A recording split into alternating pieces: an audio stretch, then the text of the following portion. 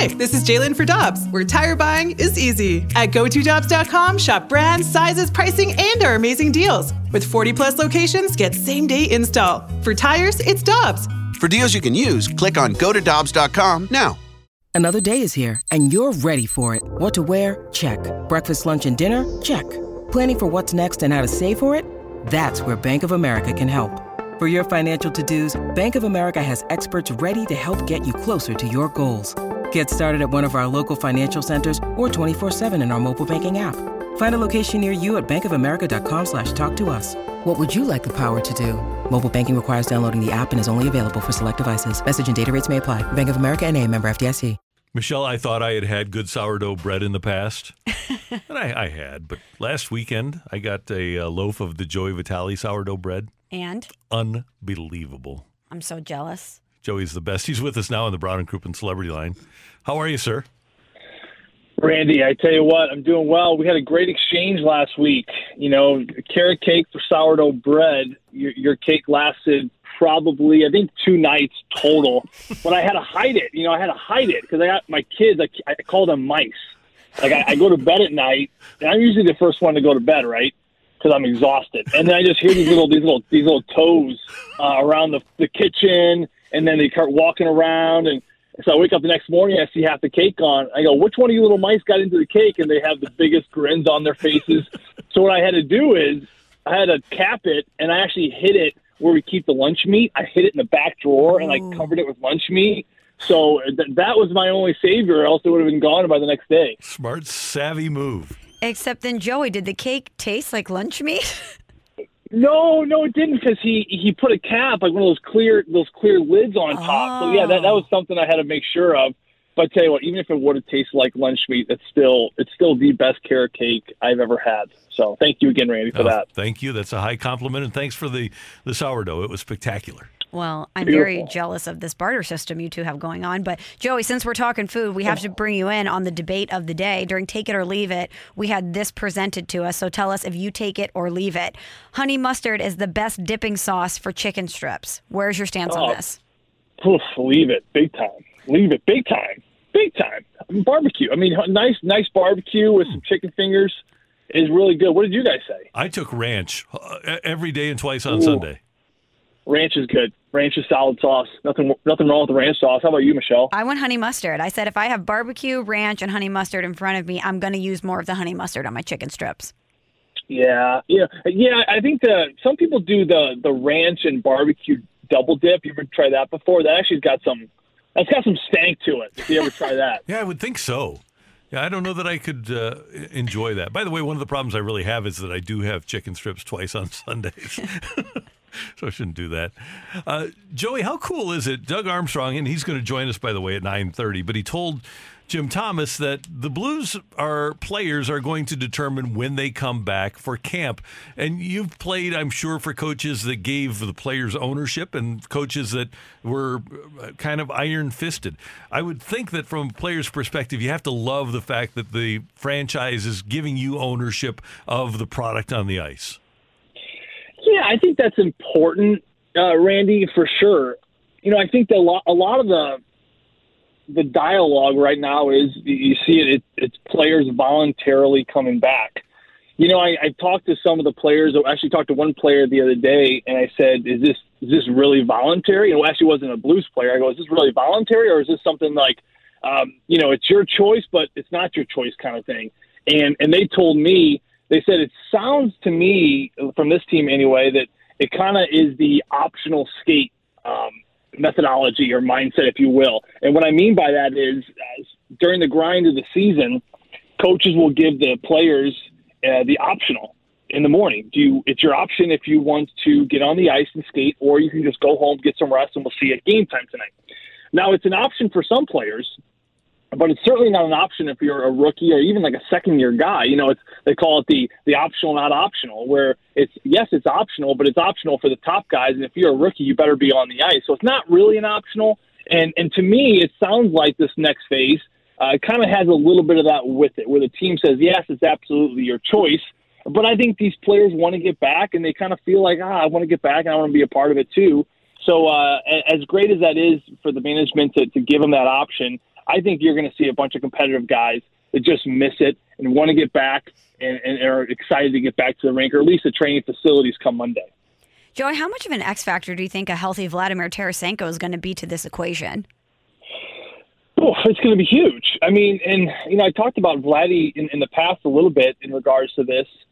Getting Vladdy back in this situation, it's so much more important, I would say, because it's not just Vladdy being healthy and fully ready, but the whole other side of it is, what does his competition look like? Having a player come back, let's say he has surgery over the summer, and he comes back in mid to late October. Okay, the competition in late October, right when the season starts, I mean, it's ramped up. It's high intensity hockey, right? Same goes if a player comes back in playoffs. The competitors, the teams they're playing against, are at their all-time best. So when you have an injured player come back in either October or, let's say, May, it looks very different than, let's say, a player coming back in February when it's the grind of the season, right? And you can come back and you're healthy, and meanwhile, your competition, the six guys on the other side of the red line, they're at their lowest, right? They're exhausted, they're tired. So that's the coming back on an injury is always two equations. It's always, how are you feeling personally as a player, but how is the other team going to look? So for Vladdy, it's going to be great that he's going to be fully healthy, but I think his biggest advantage here is that everyone's going to kind of be, for better or worse, sitting on their butts for the last 3 months, and he's going to come in fresh and healthy, and his competition isn't going to be as sharp, right? Does that make sense? Mm-hmm. Where he's going to have a little bit more of an edge, I think. So I think he's going to come back and have an absolute tear. Another player that isn't really talked about from the injury standpoint because he wasn't on the IR when the Blues paused the season, and Oscar Sundqvist. He is a player that is so valuable to this team. And I always call Oscar, he's like that old chewed up dog toy you give to your golden retriever or your pit bull, and after 2 days the eyeball's falling out, it's hanging by a thread. That's what Oscar is to me, because he shows up every day. He never takes a day off. He never takes a shift or a game off. But you see how he puts his body on the line every single night. And I know for a fact, before this pause, he was hurting, and he was probably a couple games away from being put on the shelf for a while. So that's another player that is going to be so valuable, given all this rest, that he's going to come back and be healthy come hopefully sometime in July. Joey, I brought this up earlier in the show. Last year in the playoffs, Jay Bouwmeester and Colton Parayko were the best shutdown pair of defensemen in the NHL. And we love what Marco Scandella brings to the table, and the Blues have a lot of great defensemen. But that's one aspect to this playoffs that'll be different than last year, is that you had one of the premier defensive defensemen of his era in Bouwmeester playing at a really high level, and Marco Scandella just hasn't done that before. I think that Marco, from what we've seen, has certainly shown the coaches, obviously Doug Armstrong signs him to a new contract. They've shown enough, or they've seen enough out of him to think that this could be Colton Parayko's go-to partner for the next 3 years at least. So I think that you look at Marco, you look at his size, you look at his physicality. He's played in the Central Division. He's very comfortable. I mean, I remember when he came to the Blues, his first couple of days, if I didn't know any better, I would have guessed this guy's been a veteran on this team for the last 7 years. I mean, he was very comfortable, smiling, getting along well with everyone. I think the fact that he's been in this league so long, he's been a part of this division, he's played against these guys so much, he just really kind of, from a personality standpoint, kind of came right in and just felt very, very comfortable. Now, I think that personality really translated on the ice. He didn't miss a drop. I mean, he didn't spend any time trying to figure out the new system or working out the kinks with his partner, Colton Parayko. It's funny, Marco actually told me when he came here, and I asked him about his adjustment, how it's been so successful, and he said, why wouldn't it be?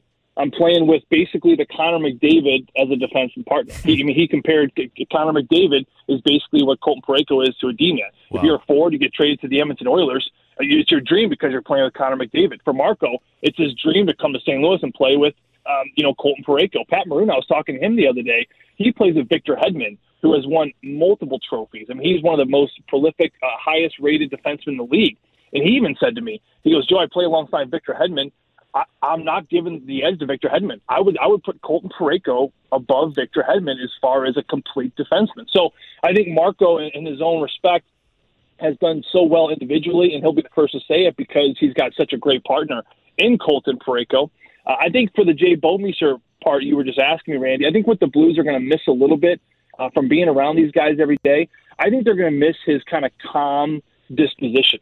I think that you look back over last year's playoffs, hearing him talk about after Game 6 getting just shellacked at home versus Boston and then having to go back on the road for Game 7. I mean, listening to his interviews, you would have thought it was a preseason game based off how his tone.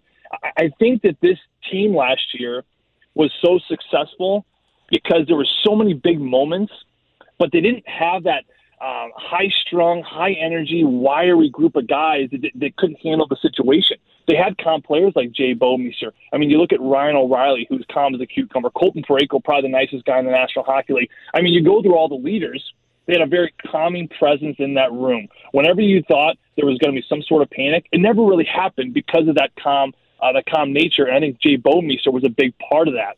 So I think that if there's one area where they're really going to lack this year because of losing Jay and now replacing Marco, is going to be from a locker room standpoint when they're up against the wall, they're down in the third period, it's a deciding Game 7. Will they have that same calming presence moving forward? Finally, we started this conversation with food. We'll end it with food. How does the Vitale family celebrate National Donut Day? Oh, man, donuts are that's like my biggest weakness. You know what I mean? I think that if you have to go with a donut, you got to go with the sprinkles. You got to go the Long John. I'm not a big fill up the donut. I don't know who did this, who ruined the donut by filling it with custard. It grosses me out. But I tell you what, Tim Hortons has these French crullers. Mm-hmm. Have you ever had a French cruller? Oh my God, those will blow your mind. And then they have these brioche ones. But my two bugaboos with donuts, don't fill it with stuff.